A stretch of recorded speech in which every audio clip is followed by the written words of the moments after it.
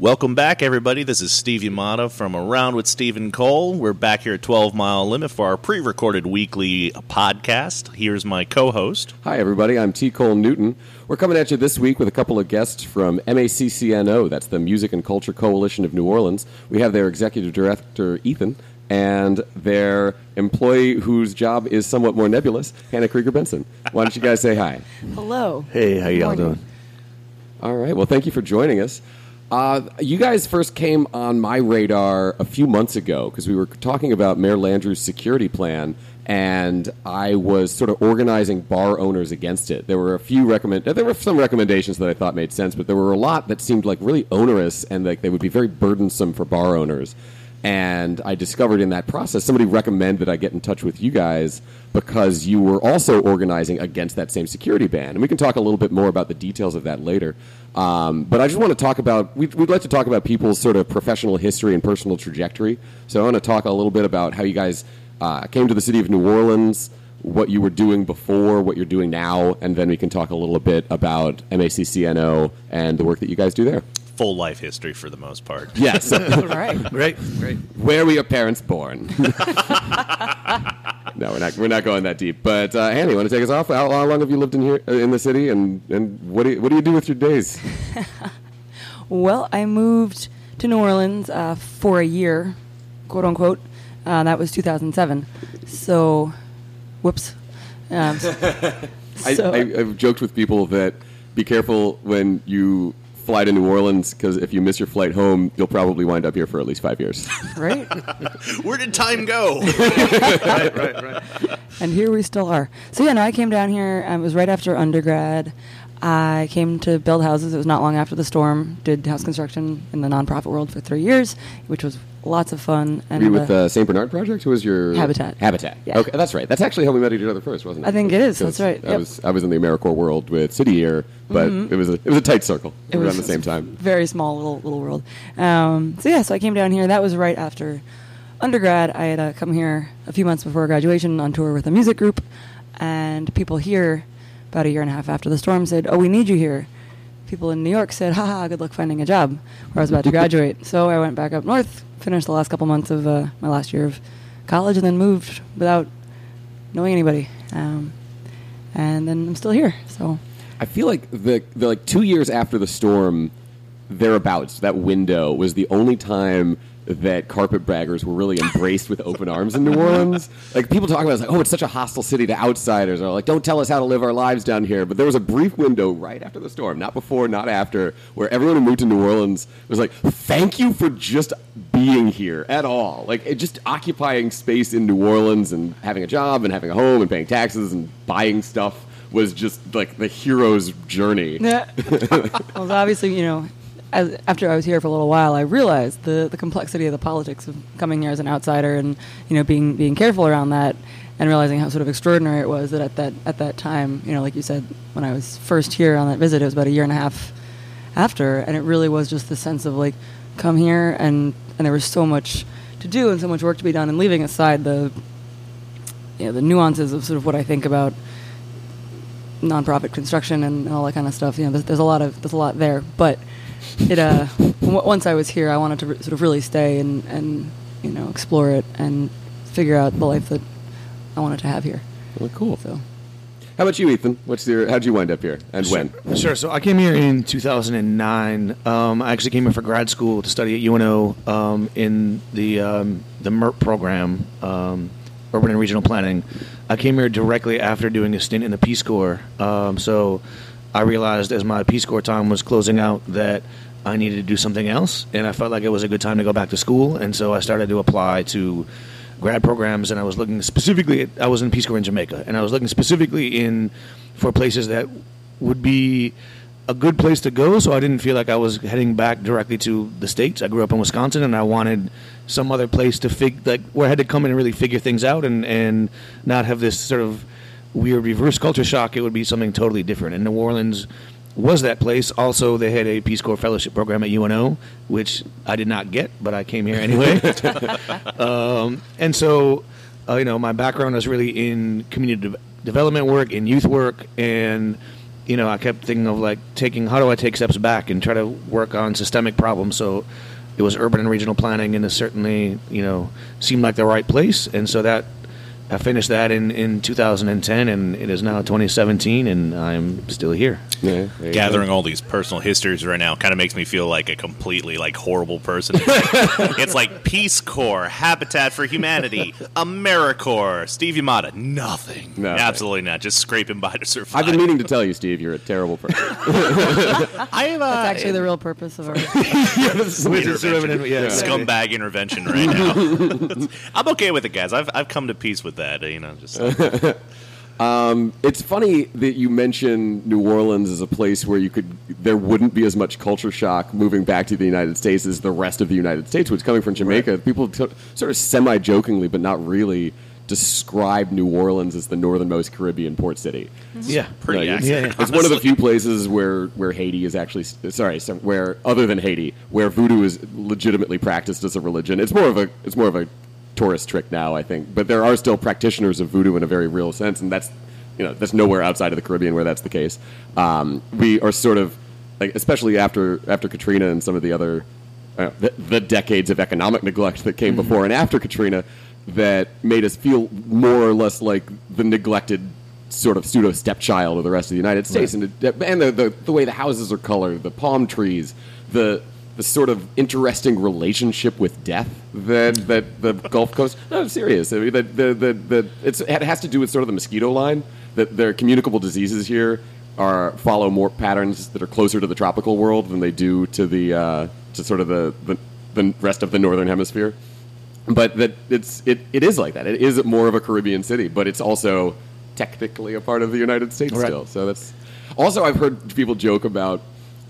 Specifically the UNO's urban planning program is New Orleans being such a legendarily poorly organized city that is the accidental city, as it were. It was why do people study urban? But the counter argument is well, it's a great test case for all of the things that you can do to fix it because it has all of the problems. That's kind of the modern example at this point too, right? It's just charter schools. Will those work out? Let's try it in New Orleans first, right? I think there's a flip side of that too as well, which is it's the laboratory. It becomes. People look at it as the laboratory, which then created some issues, maybe charter schools being one. But I think also New Orleans has unique problems, right? And because we work with culture, the idea around, planning and culture is something that it takes its own sort of unique spin in New Orleans when we have cycle lines, when we have sort of, spontaneous things happening, and we have neighborhood-based cultural traditions that are very rooted in place, which doesn't happen as much also. And also we have specific things like you can take your drink on the street, which creates its own set of issues as well. It's really a fascinating place to kind of look at that kind of stuff. And I was going to say also, I know New Orleans exceptionalism as a concept gets taken too far sometimes. And I think there was actually a one-day conference on that last year, which was pretty interesting because it can get taken way too far and people get way too sort of wrapped up in the New Orleans-ness of New Orleans. However, looking at the ways that it is different from other American cities, even starting with sort of the physical landscape, it's warm enough that inside and outside spaces become fluid, unlike, in up north in Wisconsin, for example. Is that where you're from? Yeah. No, that's where I'm from. Oh, that's where you're from. I'm originally from Boston, which has the same thing. If you're indoors, you're indoors. If you're outside, you're maybe not happy about it in the winter, at least. I actually love the winter, but here again, outside and inside spaces are really fluid, and that has shaped the way the culture is, for good and for bad. And even going more basic than that, the city is flat. The city is surrounded by water, and all these things, make sound carry very differently. So there's a lot there in terms of the history of the way music and culture interacts with the physical city, which are important to talk about, while also sort of acknowledging that New Orleans exceptionalism can be a little bit too, it can get too much sometimes. Right on. Well. Cool. Let's go ahead and circle back as well. For anybody who's unfamiliar with your organization as well, let's just talk a little bit about what is the work that you guys concentrate on and some of the issues that you're currently addressing. Sure. Hannah, do you want to kick off the origin story, and then we'll go from there? It's like a Marvel movie. I was bitten by a radioactive trombone player. Weirdly enough, yes. So, read the website. in September of 2012, a meeting was called, a sort of community gathering was called by Kermit Ruffins, who is one of our obvious, our wonderful local luminary musicians. So he wanted people to come together and talk about a couple of issues in the cultural world that were happening right then in the summer of 2012, and people came to the bar that he used to own on Basin Street, the Treme Speakeasy. That's the one. A couple of music venues had been told that they could not have music because their permitting was not in order. Either it had never been sorted because of where they had opened, or at least in one case, I believe it had lapsed after the storm and had not been properly sorted out 7 years later. So people were just furious. There was this sense of there's this crackdown on culture. There's this sense of sort of we're under attack. And that initial meeting was a room full of yelling. It was just an amazing amount of yelling. Was it more one-sided yelling, or was it both sides were in the room at the same time? Well, the thing about these kinds of issues is there's sometimes sort of two sides per se, and there's sometimes really not. Sometimes it's just sort of everyone with their own opinion. And in this case, that's kind of what it was. There's a lot of different stakeholders and interests.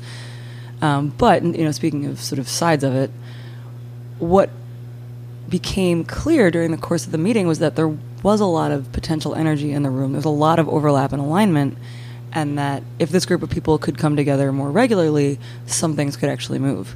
Cool. So, the next Wednesday at noon, a bunch of people came back. Not quite as many as the first week. A little less yelling. A little bit less yelling. At that point, I stood up to say, hello, I'm a grad student in musicology at Tulane. I'm writing my master's thesis on the distribution of music venues in the city and the legal and power systems that make that. Why is music legally played in certain patterns in certain places and then not in other whole chunks of the city? I said, hello, this is, my name is my face. I'm going to be emailing everybody in this room, I hope, for interviews. And someone in the back of the room said, do you want to lead these meetings? And I sort of blinked at them and basically agreed to do it, along with another woman who had spoken up a few minutes before and been extremely calm and reasonable and rational. And that was Kyoko McCrae, who works for Junebug Theater and is just a fantastic organizer and artist in her own right. Anyway, so these meetings turned into a weekly thing, sort of completely unexpectedly. Every Wednesday at noon for 10 or 11 months, people just came back and back and back, sometimes very small, sometimes bigger.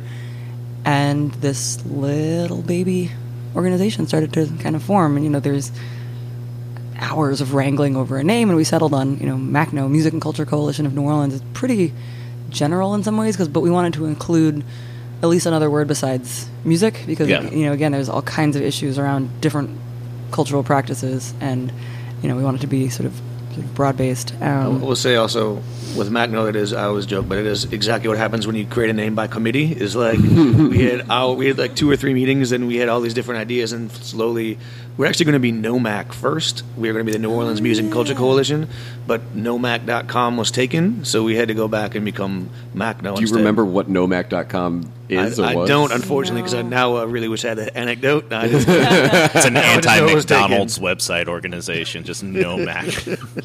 Maybe somebody was squatting on it. We should just give them $10.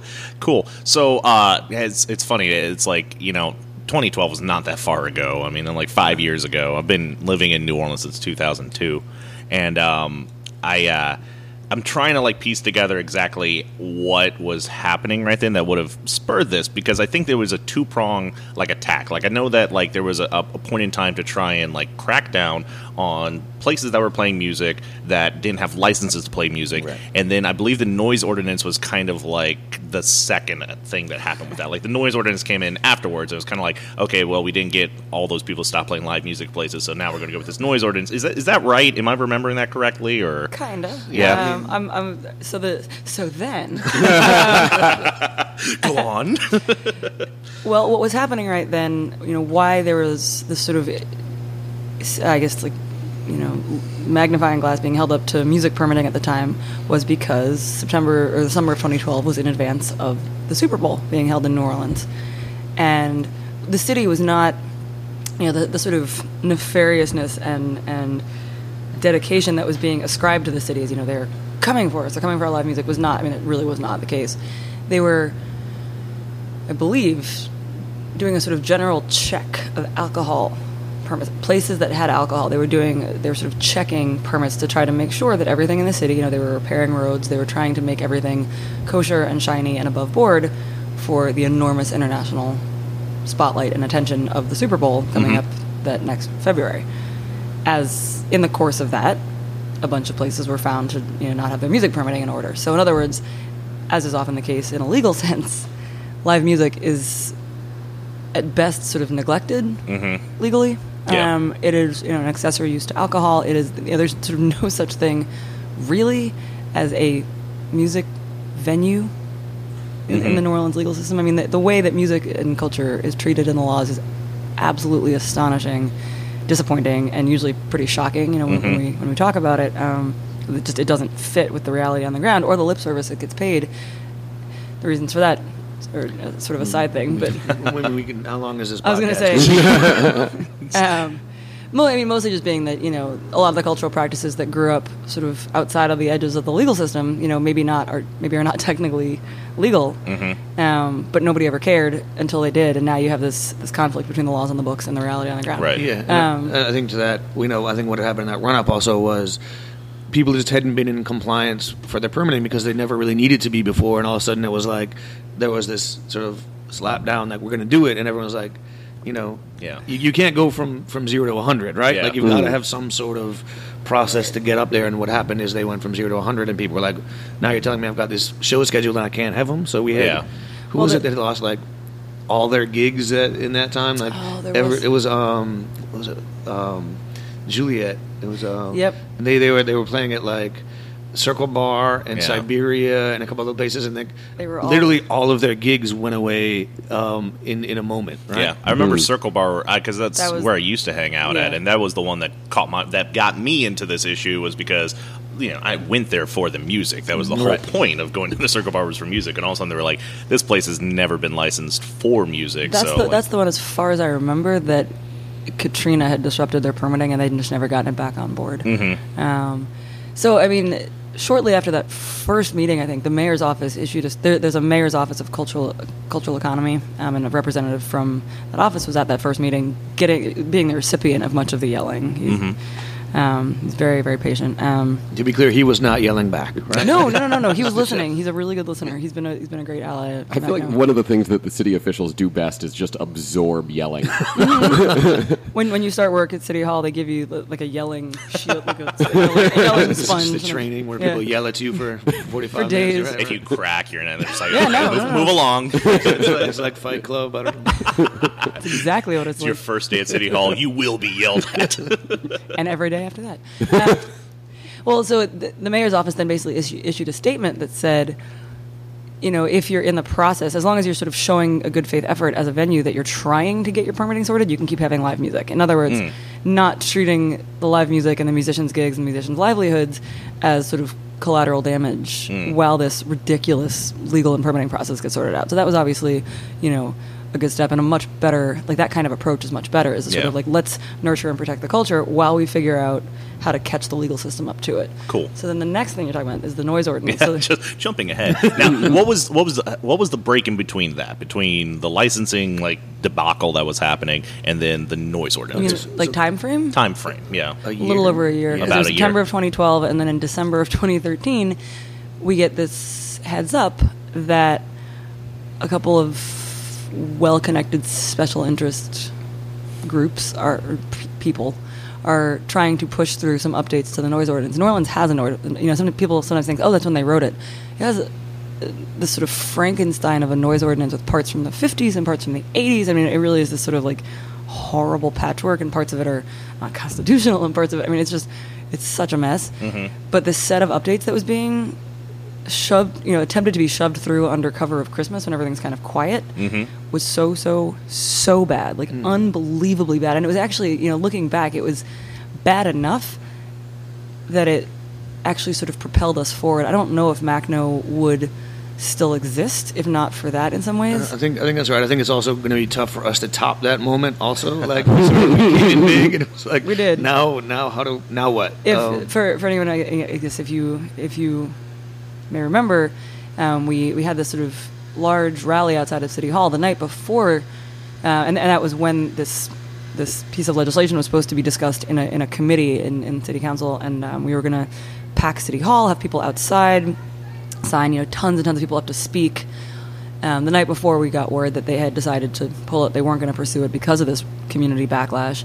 We held the rally anyway, and then, not planned, a bunch of musicians marched into City Hall, waving their instruments, played second line down the hallway of City Hall, and LaToya Cantrell, who is one of our council members, she was the only one. She was the only one. She ordered, I believe it was her, ordered City Council chambers to be unlocked, the musicians into City Council chambers, playing, and the acoustics in there are quite good. I still maintain that they should have shows. Venue. It's like an amphitheater. They really that would should. be It's rad, not yeah. used at night. I mean, come on, people. Yeah, we're not optimizing our spaces here. Seriously. And then she sat for 3 hours and listened to grievances. And we also at that point sort of made an attempt to kind of consolidate, like not just have everybody, get up there and say the same thing for 2 minutes. You hate culture. No. And I spoke last that day, and sort After of 3 hours on behalf of Macno, because I'd sort of been early on voted as sort of the person who could speak for Macno, me and the other woman, Kyoko McRae. And basically just said, thank you so much for listening to us. But it actually got international press, which was really fascinating to me. These musicians, but again, with the sort of misinformation that tends to kind of trickle down. People said, oh, they're trying to write a noise ordinance. They're trying to, like the understanding of the legal process of what was actually happening gets completely lost. Sure. And I think there were some articles written about it that did some investigation of how this noise ordinance came to be, because it actually short-circuited another process to update the noise ordinance that was happening sort of parallel. And what happened was there's an attorney who had been suing music venues in the French Quarter. Stuart Smith was his name, and he's been suing venues for a long time.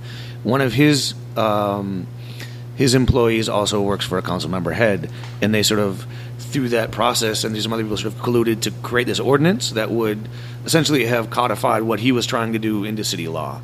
And that's why we felt that's why we had to protest it, because they had sort of had all the other council members sign on and sort of did this whole process without understanding how devastating it would be. And just sort of one point about that is and this sort of gets where our work becomes sort of behind the scenes, but really important, is it changed the point of measurement for sound complaints. So right now you take the measurement from the point of the complainant. So if you're down the block and you're complaining about a bar that's having music too loud, they measure it from where you are to see if it's violating the noise ordinance. The point where they changed it to the property line of the business or the place where the complaint was. So think of where we are now. You're 6 feet or less from your property line of the front door. So think of the change. Someone across town could make a call and make a complaint, and they would measure it here. Yep. And it would have no relevance. And aside from Stuart Smith, I was going to add, there's this other sort of very small group of very wealthy, very connected folks. I mean, there were these private meetings in people's houses, and these folks who Stuart Smith was doing a lot of pro bono work for VC Pora, which is this organization that sort of acts as a neighborhood organization in the French Quarter, but is really just a sort of advocate group. And they were, again, sort of trying to shove this through. And if we hadn't gotten this heads up, which, a year before, when Macno was sort of barely starting, there would have been no one to give a heads up to in some ways. I mean, obviously there's some other folks who could maybe have pushed back against it, but it really was this sort of this pivotal moment of, okay, this is what we can do, and it was the process even more than the content, and that's what we hammered as hard as we could publicly, to sort of make it clear that, just because this person and this person are I mean, at one point there's literally this description of, oh yes, and then we drank wine at, Councilmember Palmer's house and blah, blah, blah, blah. Oh, goodness. And, and to kind of publicly out that as, not an acceptable way to draft policy that would literally have ruined musicians' livelihoods. Right. I mean, and there were no musicians in this group, clearly, right? I mean, it was. There was some real floral language too, I believe. I think one of the campaigns, if I'm not mistaken, was like, "Hear the music, not the noise." Was that something that they were like? Hear the music, stop the noise. That was Stuart Smith's blog. Yeah, that was the campaign that they started, and they actually took like videos of people that didn't know they were going to be on the site for their own purposes and things like that. So that was exactly, it was the PR. It was a PR campaign to push why their noise ordinance was needed, which luckily didn't work. However, the flip side is we worked to create a better update for the noise ordinance, which then didn't pass city council either. It deadlocked. So we're we've been at status quo for a couple years now. Right. The noise ordinance then became such a hot button issue because of that sort of public explosion of it. Right. That city council members are sort of wary of it. But yeah, so some good updates. Again, like it needs updating for sure. And that was January when that sort of rally and second line happened. That April, it deadlocked in city council 3-3 because one council member decided not to show up because she didn't want to be on the record. Goodness. And so this is your one job is to show up at the city council. Like that's all you have to do. Will you tell her, please? Will you let her know that? I try. I show up at things. I yell at council people every now and then. What have you shown up at yell at council people about? Parking. The parking. Big Nice. parking debacle was a thing. I showed up to Yep. 2 council yeah. meetings, which was crazy because they buried it after a huge budget meeting, which they thought would like disengage. I think because they left it towards the end. But then the things you see with like a budget meeting, you're like, all right, how much money are we allocating towards public libraries? $0. Is everybody okay with that? Everybody's okay with that? All right, fuck education.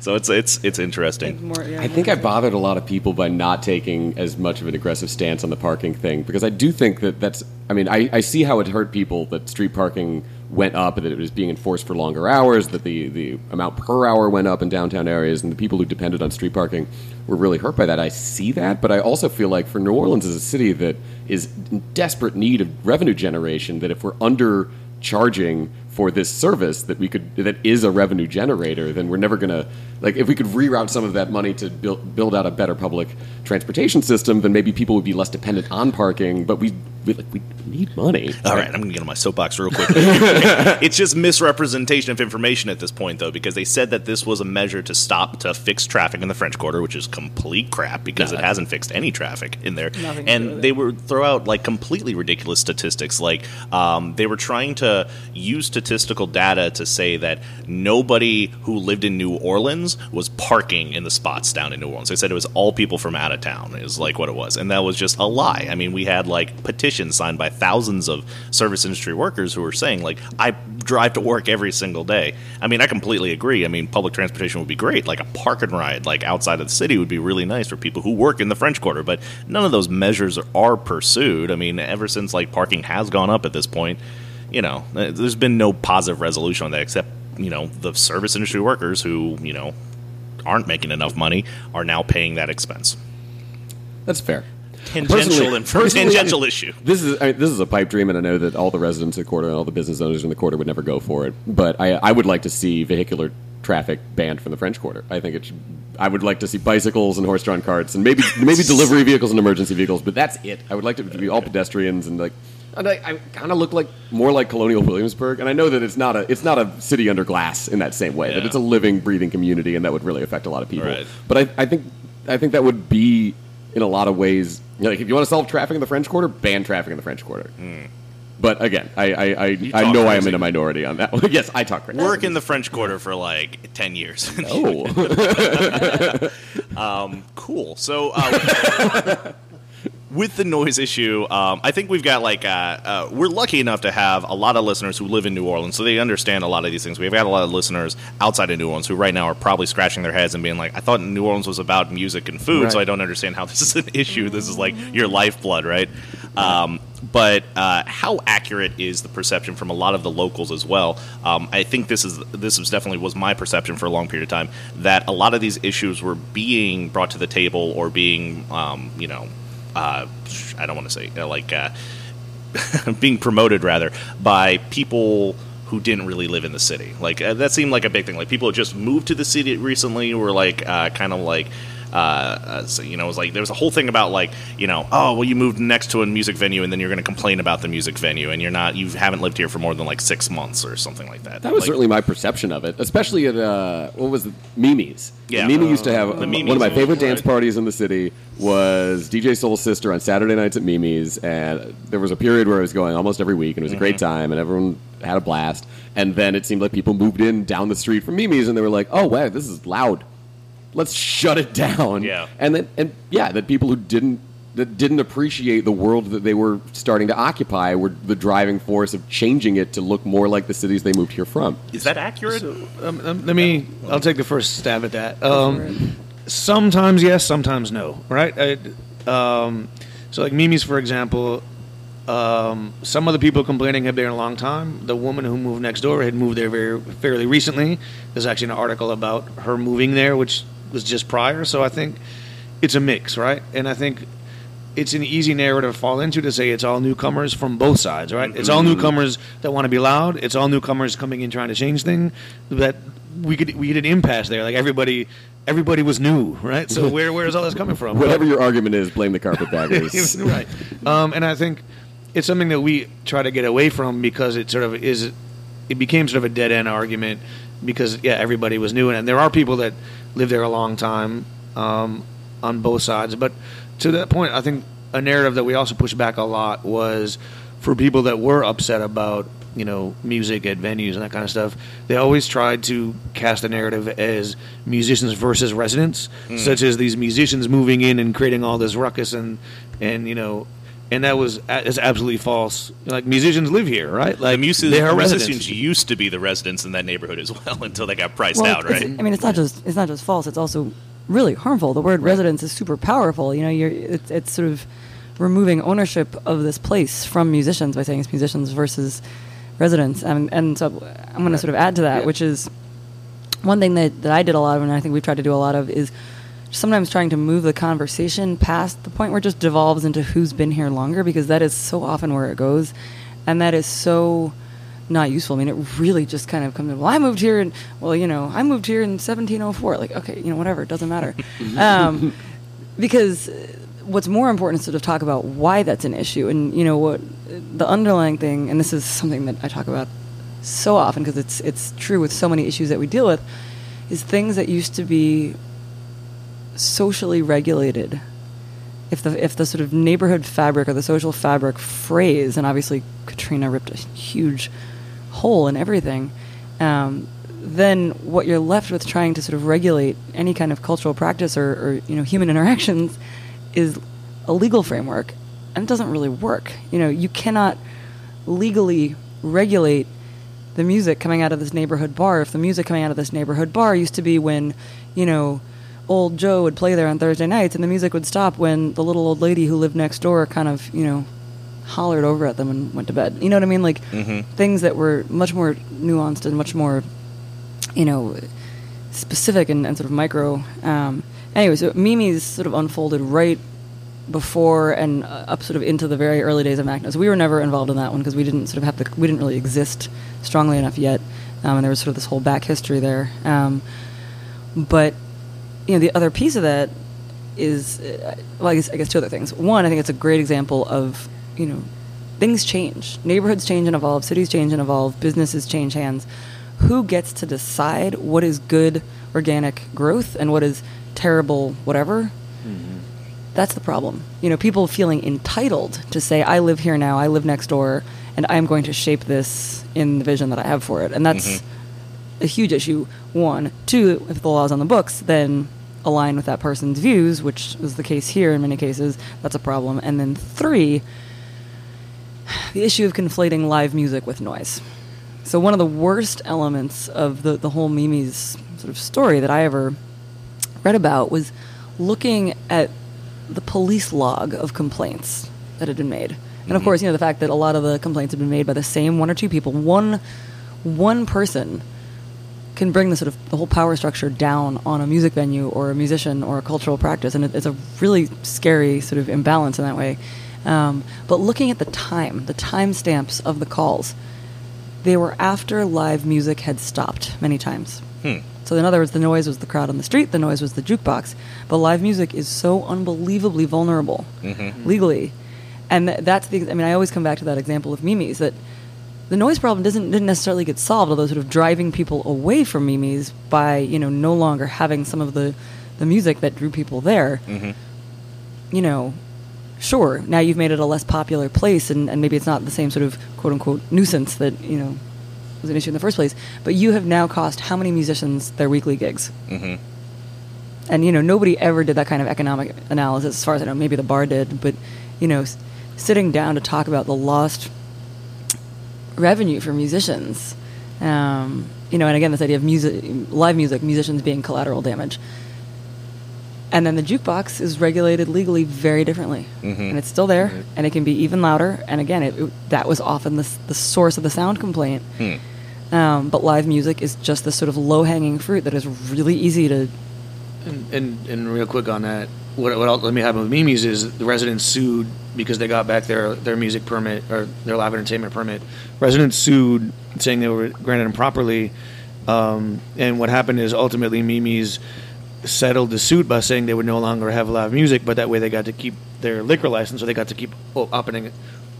stay open as a bar. And what you see that a lot is that, live music and musicians become collateral damage because that way the bar can stay open, and you can't be a bar without selling alcohol. You can be a bar without hosting a live band. Yeah. And that was sort of the point of the lawsuit is stop the music, then you can stay open, right? It was deliberately to shut that down. And you see that many times. You see it with the case against Bufas, right? You see it over and over and over. That was with Sidney Torres, right? Yeah, it's still happening. Still We'll see what happens if he decides to run. We're just bringing up all the potential mayoral candidates in this podcast right now, right? Who else is going to be running? We'll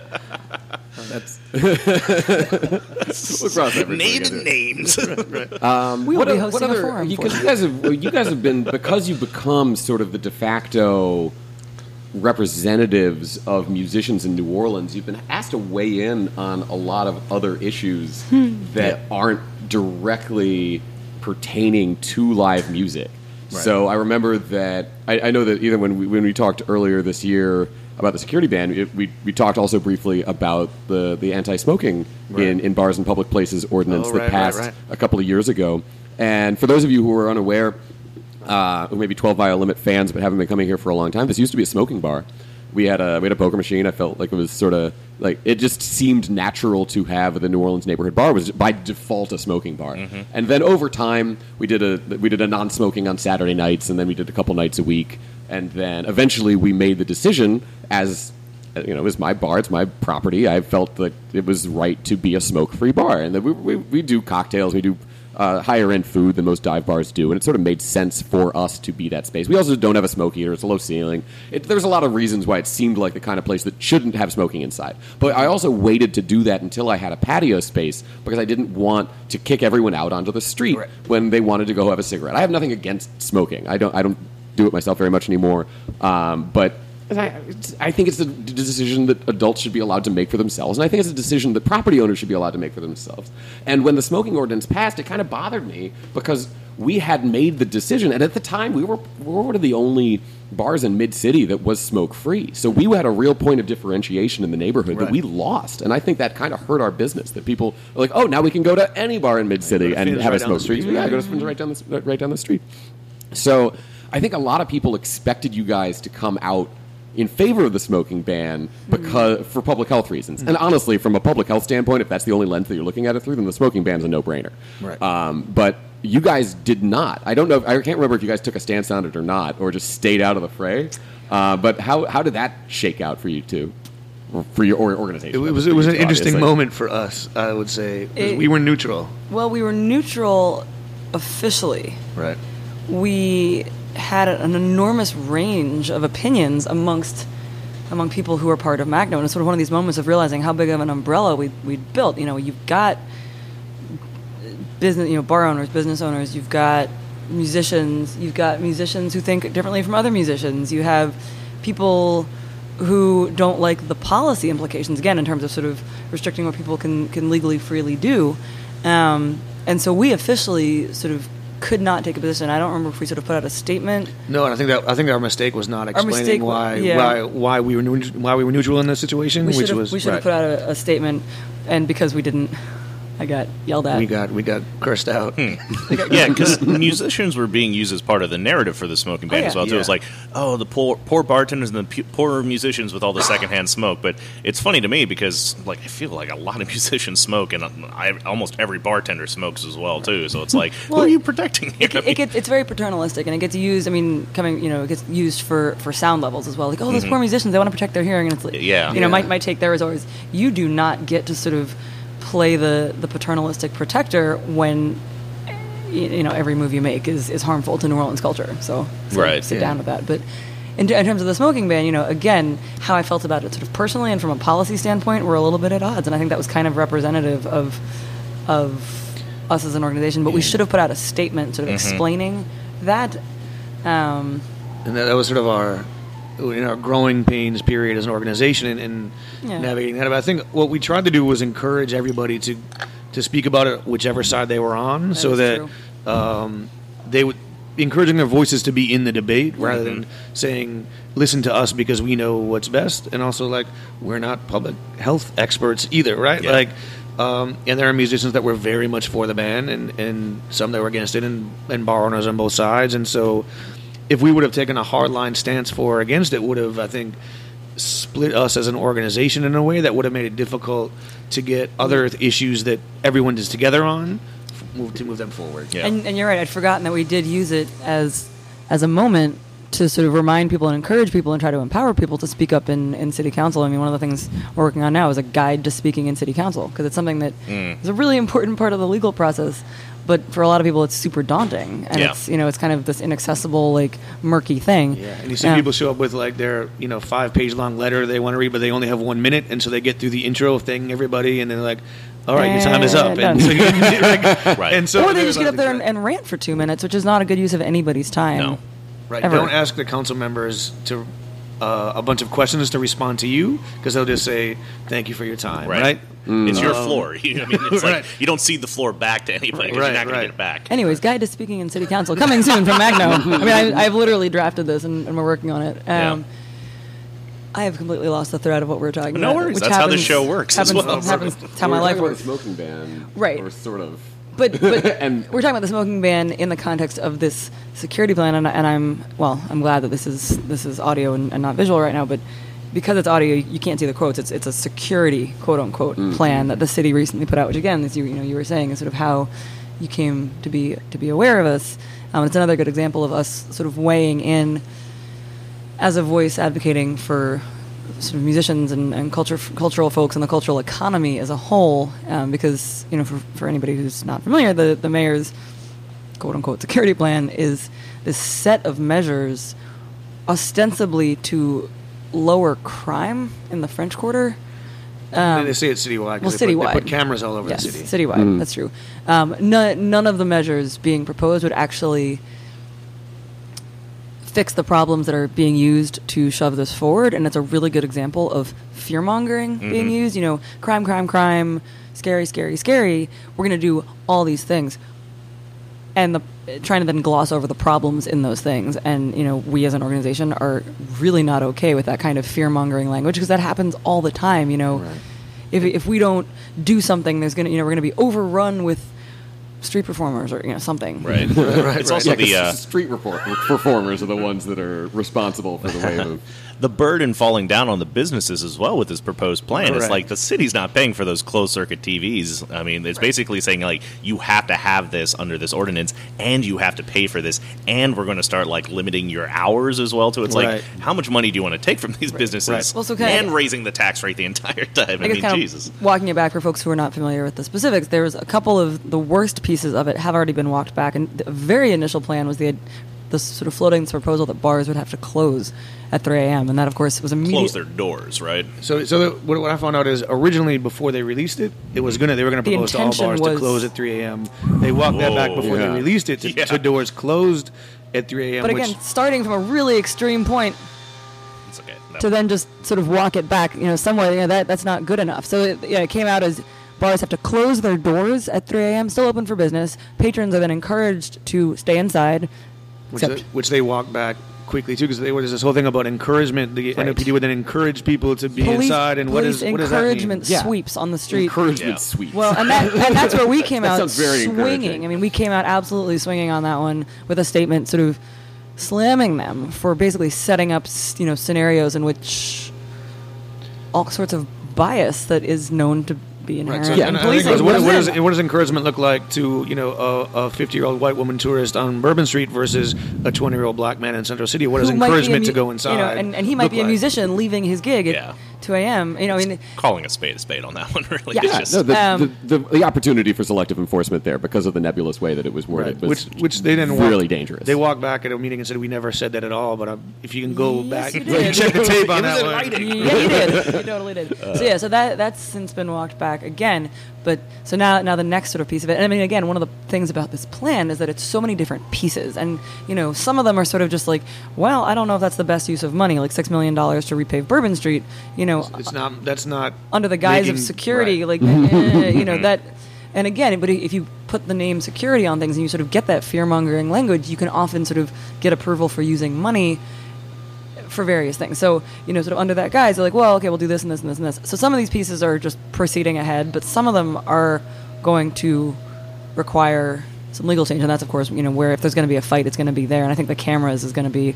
Yeah, of all the ones that seem like they still might happen, the cameras... And this was a part of the proposal that would require every bar in the city to have outside facing. There was a lot of misunderstanding about it. A lot of people were like, I don't want cameras inside the bar room. It was like, well, that's not what they're proposing, technically.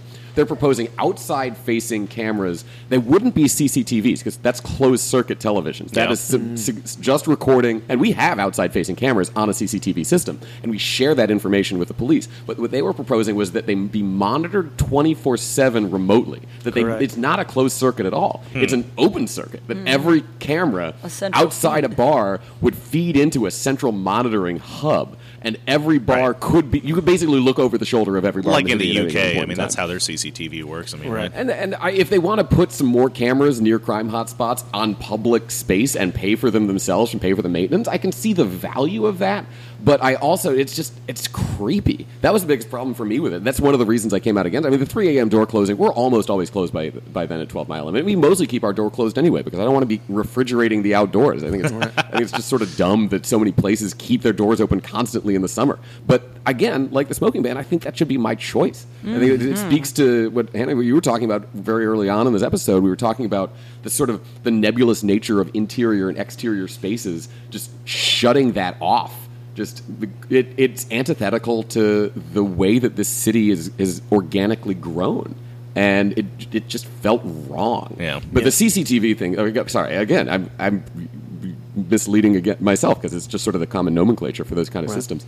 We've had just in or around the bar a few incidents that have required a police response, and every time the police have come, we have voluntarily given them a recording of what our cameras have caught, and they've used that in their reports, and we're happy to do that. But I don't want it to be able to happen without them coming and asking for it. Right. That's like I want to know when they're watching. There's so many problems with it. One is demanding that the bars pay for it themselves. 2 is that lack of sort of the process of sharing information. You should have control over that information if it's your bar. 3 is the fact that there is, and I'm certainly not a sort of a crime data expert, but I believe there is research that shows that cameras like that are not a deterrent to crime. Right, they may be useful after the fact, but not, again, in terms of the sort of the justification of the problems that they're quote unquote trying to fix, and what's actually going to be happening. So yeah, a couple things too on that. One thing we kept asking is, what is the how is this information going to be used? Can you assure us that this will not be passed up the chain? We live in a Trump Sessions Justice Department world right now, right? And the FBI and Homeland Security are both involved in the security plan. And we have a new mayor coming in 10 months, and likely a new police chief, we don't know. And we don't know who that's going to be. Right. And we can get no assurance that, in fact, say we do somehow as a fluke re-elect sort of a right-wing mayor, how do we know that we're not going to actually see some of this information then being passed up the chain? And when we ask that question, they say, like, don't worry, it's not going to happen. It's like no one else doesn't work. Wait a minute, don't worry is not enough. Yeah. And I worry. Right, exactly. And And I think for an in his work- outgoing mayor to set up a system that could be used in some really horrific ways. And I mean, we're looking at, you could easily target undocumented workers, right? Who makes a lot of sort of places run, right? Maybe undocumented workers that are coming in and out. ICE raids are already happening, right? Like that's a thing. You could, easily use it to, crime, quote unquote, crime cameras in different areas. How is that going to be used? Is it going to be specifically to target communities? Is it going to be targeting young black men, Muslims, and undocumented workers? Brown folks. There's, again, in a Trump sessions with a right wing New Orleans mayor, who knows? And that's not an acceptable risk to take.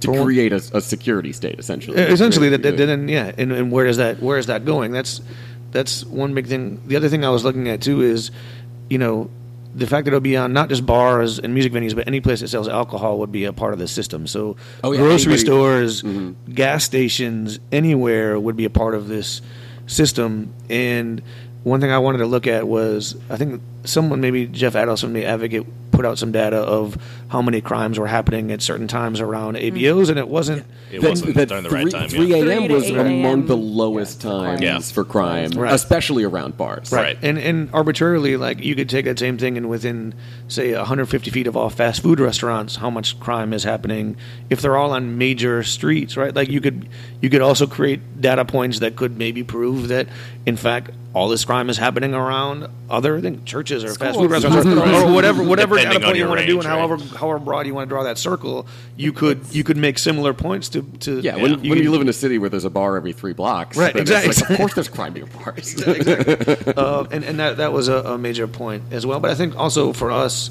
part of the plan is there's no investment in community, right? There's no investment in youth jobs. There's no investment in any of that that would actually prevent not addressing the systematic issues. Yeah, the systematic issues of lack of economic opportunities, lack of educational opportunities is like that. There aren't better jobs. Crime is often viewed by people on the right. I'll just put it that way. But crime is often viewed by people on the right as something that some other class of people do, where in fact crime is most often a rational reaction to an extreme economic circumstance. That these are people, these are human beings that are living in a world where crime is literally the best option available to them. And we need to create a system where that's just not the case. That's the way to solve crime. It's not to just crack down harder on the people who are committing crimes. I mean, we need to punish criminals. I'm not saying we just not have law, but we need to address the systematic economic conditions that make crime the choice that people make. Yeah, and I want to do a quick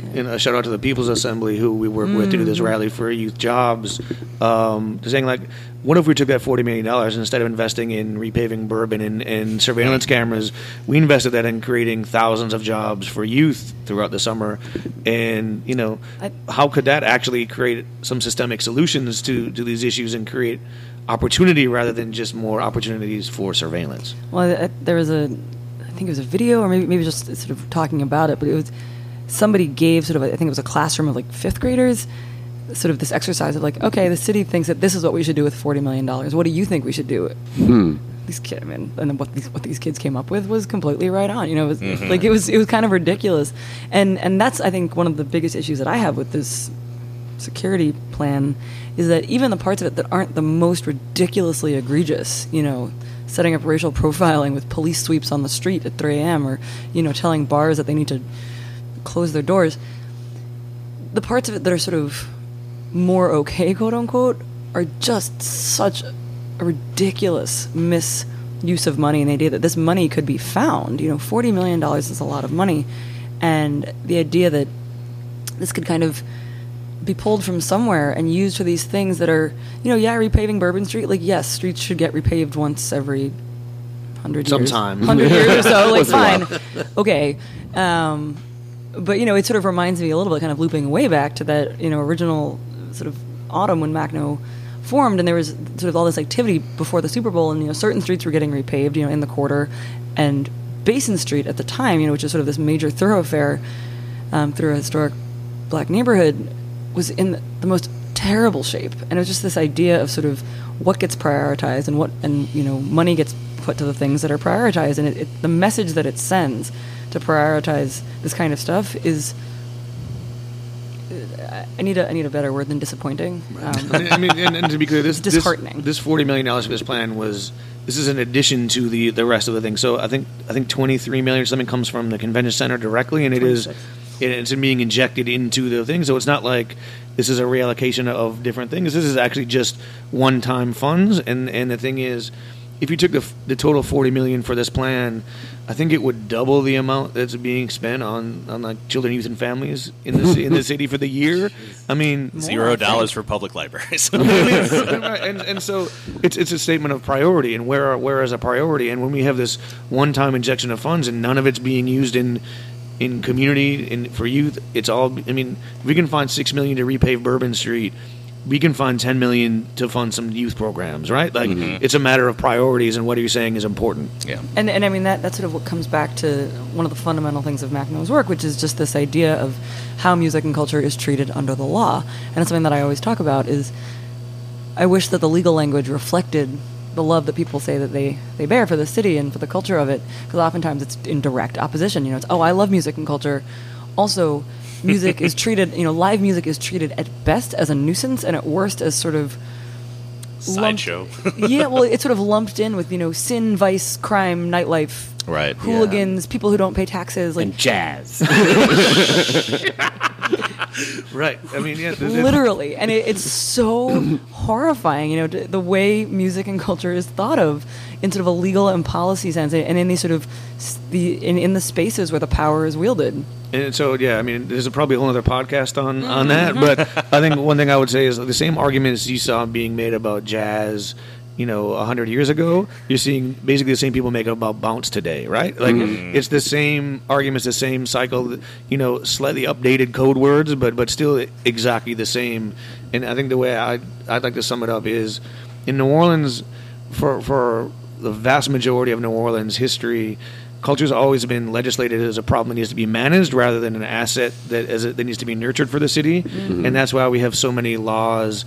And you can't discount the role of race being played in the way that culture has been litigated and managed in New Orleans and continues to be. But I think that's always been the way people have looked at it, is like, okay, this venue's too loud as a problem. Let's pass a law to make sure they stop music by midnight. Not, hey, look at this, look at the opportunity this is creating for people, and look at the money this is bringing in the city. It's always, okay, that's an issue. How do we control that? And so that's the way that from the way they legislate against the way they cracked down on Mardi Gras Indians, to the way that they legislate against music venues, to arresting Trombone Shorty as a kid for playing on the street in Congo Square. Right. I'm sorry, in Jackson Square. Yeah. I mean, and all those things are, and we see some, and I want to give a little credit. There has been a lot of progress on some of the issues over the past, 5 or 10 years. I think that deserves to be said.